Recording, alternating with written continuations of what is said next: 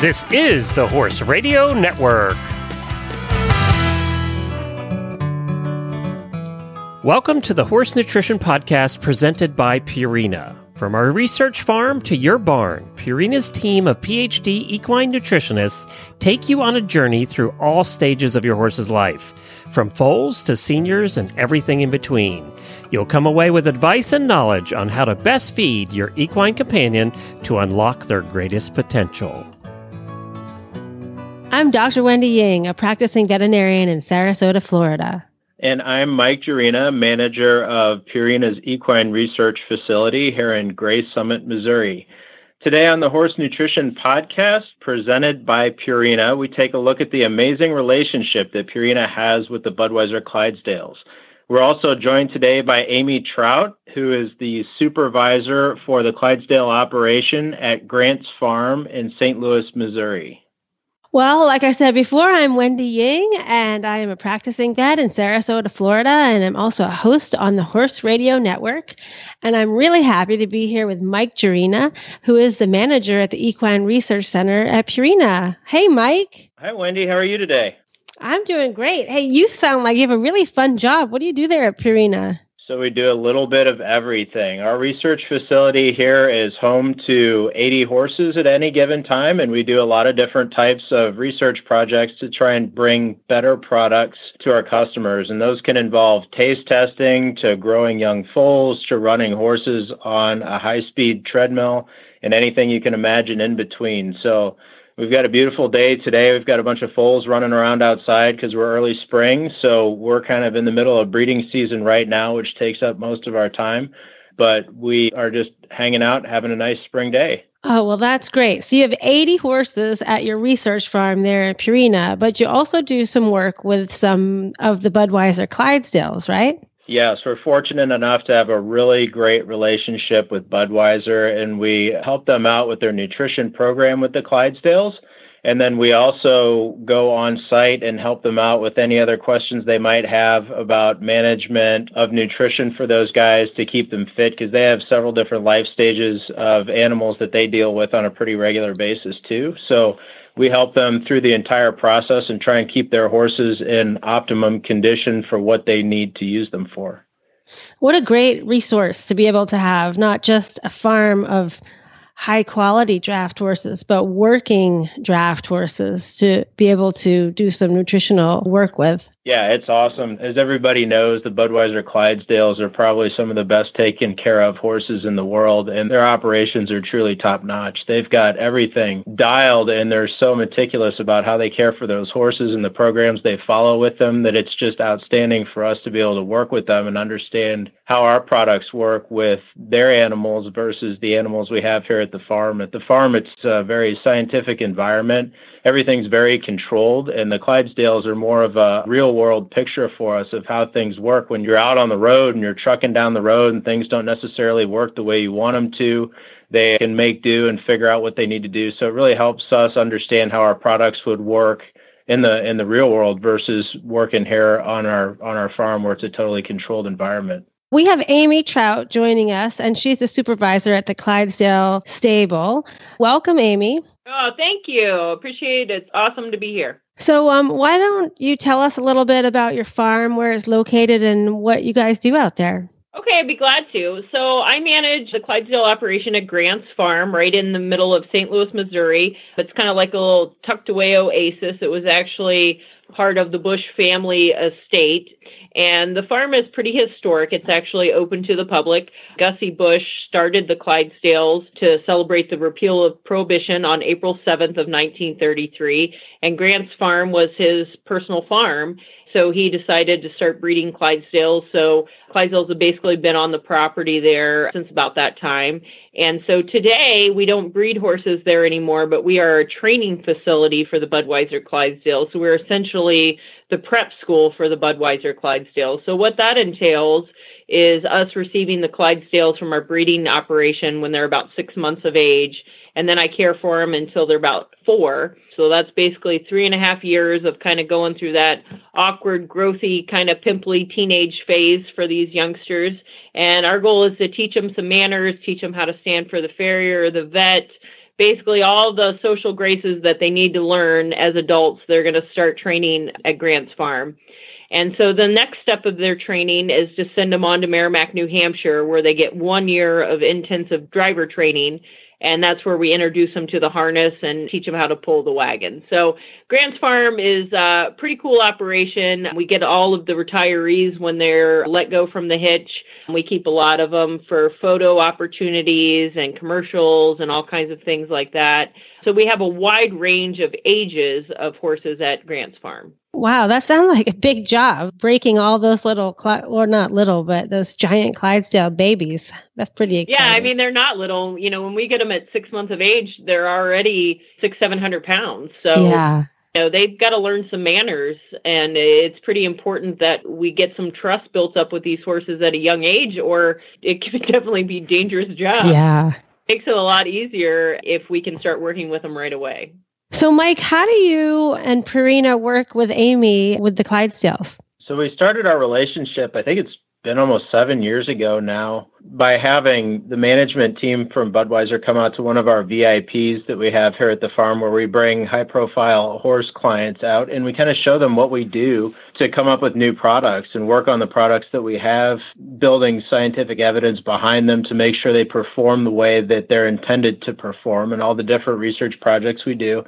And they went away, I think, impressed and really wanted to partner up and get something going where they could have some management over their entire program. I know Amy might get into a little more detail here in a bit, but they've got 3 traveling hitches, and they have horses in Merrimack, New Hampshire, and driver training, and then the young ones that are with Amy trying to learn how to grow up and be horses. And then they have their breeding facility, and they've got some horses at the brewery in downtown St. Louis. But their nutrition program before had kind of been left up to the individuals that managed each one of those different locations for what they thought would work best where they were and with the needs those horses had.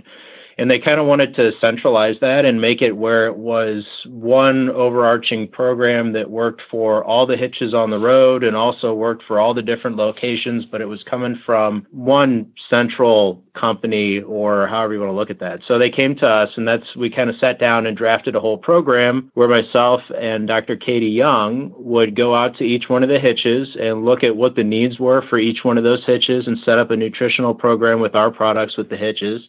And then we set up a program with Amy at Grant's Farm for those younger horses, trying to get them through those growthy stages and get them to the size they needed, muscled up and doing what they needed to do to go off to driver training at Merrimack. And then we'd also travel to Merrimack and make sure that the horses that were actually pulling and harnessing and hitching multiple times a day were getting the nutrition they needed to undergo their training, which can be actually pretty rigorous. They put them through a lot of work.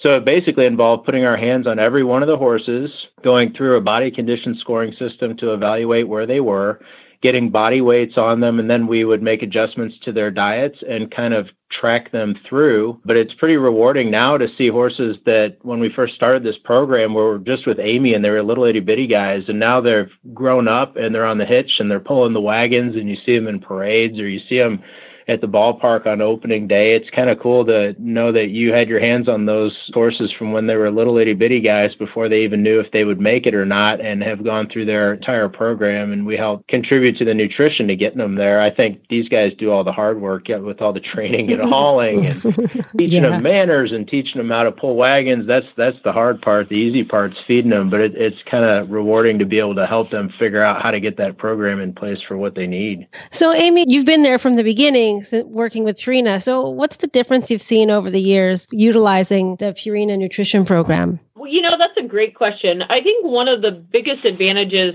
for myself and for my team and our entire operation is just understanding nutrition better and realizing that it's important to be accurate with your measurements of what you're feeding. And because we have a large number of employees, and we think about 10 horses traveling on the hitch, and let's say there's 7 people feeding those horses, and it's important that they're all measuring the same and making sure that we're consistent with the feeding. And maybe some people have a little heavier hand and their scoop's a little more full than the next guy.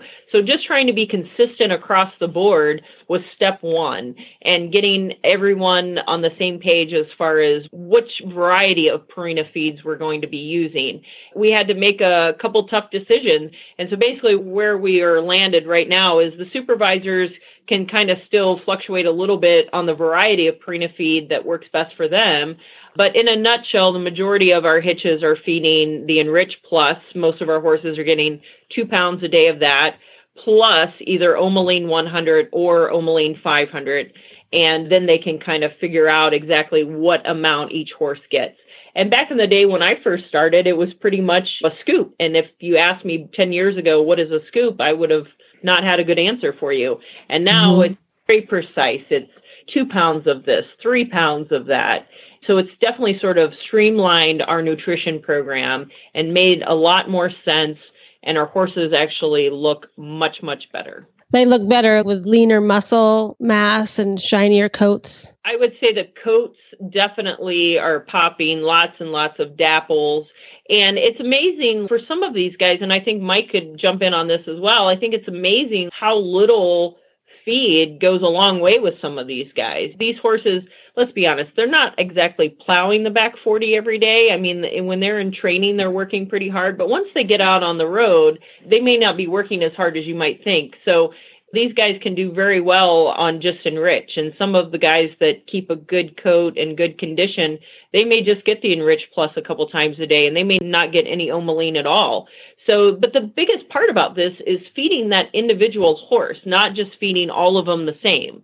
It's identifying those horses that are easy keepers and identifying those horses that need a little extra push. And so now we've gotten to a point where we can do that very well. And if we have any questions, the Purina team is really just a phone call away. So we can get them if we need them and have them come out and evaluate our horses and see what gaps we may have and what we can do better. It's amazing, Wendy. Like when we started this deal and Katie and I first went out to visit, it's just like Amy was saying, where you go to the East Coast hitch and then you go out to the West Coast hitch, and they were both feeding a scoop of a certain product to the horses. Well, the East Coast hitch scoop was about 2 pounds and the West Coast hitch was about 4 pounds. So they couldn't figure out why some horses looked a little bit thicker than the other ones and some were skinny when they trade the horses back and forth. And I'd say now it's amazing that everybody, Budweiser's done a really good job of making their whole crews aware of how to just measure and make sure everything's consistent across the board. And that way, when they look at the horses and say, oh, that one's getting a little too plump, or that one's maybe a little thinner if it's working a little bit harder, we need to up the feed by a pound or a half pound or whatever it might take. And then there's some consistency to make those adjustments and get the results that they're really looking for. And that's been a huge deal for these guys, I think. I mean, it's getting to the point where these guys are so good at looking at those horses and judging when they're gaining or losing. They can do it way before we can just because they're so familiar with those animals and they work with them every single day. When we walk up, we almost have to ask the question of the Budweiser crews, like, well, what's wrong? Because they look really good to us. Right, right. Well, I bet getting them to use pounds instead of just scoops and getting everybody on the same page. When you're dealing with, I know like most horse owners, we worry about how much it costs to feed your horse and how much a bag of grain costs. But we're talking about a huge scale operation. So if you can make the most of the feed that you're feeding, you probably also save them quite a bit of money, made the economics work a little bit better. Yeah, it can. It just kind of depends. A lot of it is just simply recognizing how much the horse truly needs from the concentrate versus their roughage. If you can figure out that the horse is too fat because it's getting too many calories from the feed itself, the grain of the concentrate, you can back off that amount and increase the hay and usually save yourself a little bit of money. You just need to be able to recognize why they're getting too fat. Are they getting too fat from too much roughage? Or are they getting too fat from too much concentrate? And I think these guys know that difference, and it truly is a balancing act. But once you've kind of mastered that, you can totally maximize the amount you're putting in them for the amount of money you're spending to get the results that you need. And what were some of the unique problems you had dealing with these baby horses, the ones at Grant's farm that you and Amy worked together with? Well, I think early on, it was just trying to figure out what variety of Purina feed was going to work best for us and where we were going to see the most growth. And of course, with these large breeds of horses, there are some concerns about hock problems and other things. And so we had to kind of face a lot of these things head on and roll up your sleeves and get down to it a little bit, because in a big operation like this, we have a lot of people who've worked for the company for a long time, and they have strong opinions about things. And we wanted to make sure we were doing things the right way. And so we documented very carefully what we were feeding, how much we were feeding, and even had to bring in the vet and take some x-rays just to make sure we weren't doing something incorrectly for these guys. And so what we landed on with our young horses was going the Omeline 100 and the Enrich route, and that seems to be a great balance for our young growing horses that are out on pasture. But one of the surprising things that we learned is as those yearlings became 2-year-olds and 3-year-olds, we would start scoping them, and we were surprised to find that even just running around in pasture, we had some ulcer issues. And so one of the new things that we've introduced is the Outlast, and actually just scoped my 3-year-olds today, and pretty happy to say that our ulcer score is pretty much 0 at this point. So we've seen a huge reduction in the number of ulcers from using the Outlast. And that makes a big difference when you take those 3-year-olds and you send them on to the next phase of training. First of all, they're still growing. Then we're asking them to work. And then if they got ulcers or they're not feeling well and they're going off feed, they're not going to perform well. They're not going to continue to grow and develop as we want them to. So that's a huge setback in our training program. So we've been able to introduce some new stuff, and we're seeing some great results. One of the key things, too, is you can make a lot of recommendations and try to help people choose the right product for their horses. But if the person is going to be very closed about how they want to do things and they're not open to changing or making adjustments to try and get the best out of that product for their horse, it makes it a lot more difficult for the horse and the people. And I think that's what's so good about Bud is they'll go, okay, well, maybe that didn't work as good as we wanted it to. Let's increase this or decrease this. They're very open to making the changes and switching around to try and get the best for those horses and make those horses the best they can be. But you have to be willing to try different things because not every feed is made specifically for an individual horse. You have to have the feed kind of tailored to work for those individuals to get the most out of them. And I think that's something a lot of people don't understand. They think if they just buy it and feed it to the horse that they'll get this intended result. And you have to understand that you got to tweak it to the individual. They're just like people. I mean, you can't feed everybody the same way. So that's something that these guys are really good at doing. So, Amy, on your farm, do all of the babies go off for driving training, or do you pick the ones you think are going to be most likely to do it, or how do they choose which ones become hitch horses?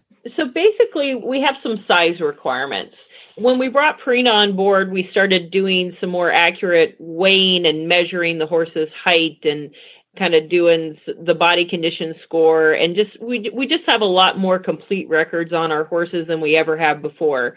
And so where we're kind of going with that is if we have horses that are not reaching a certain height by a certain age, we're probably pretty sure that they're not going to make that magic 18 hand mark. And that's kind of where we want our horses to start at.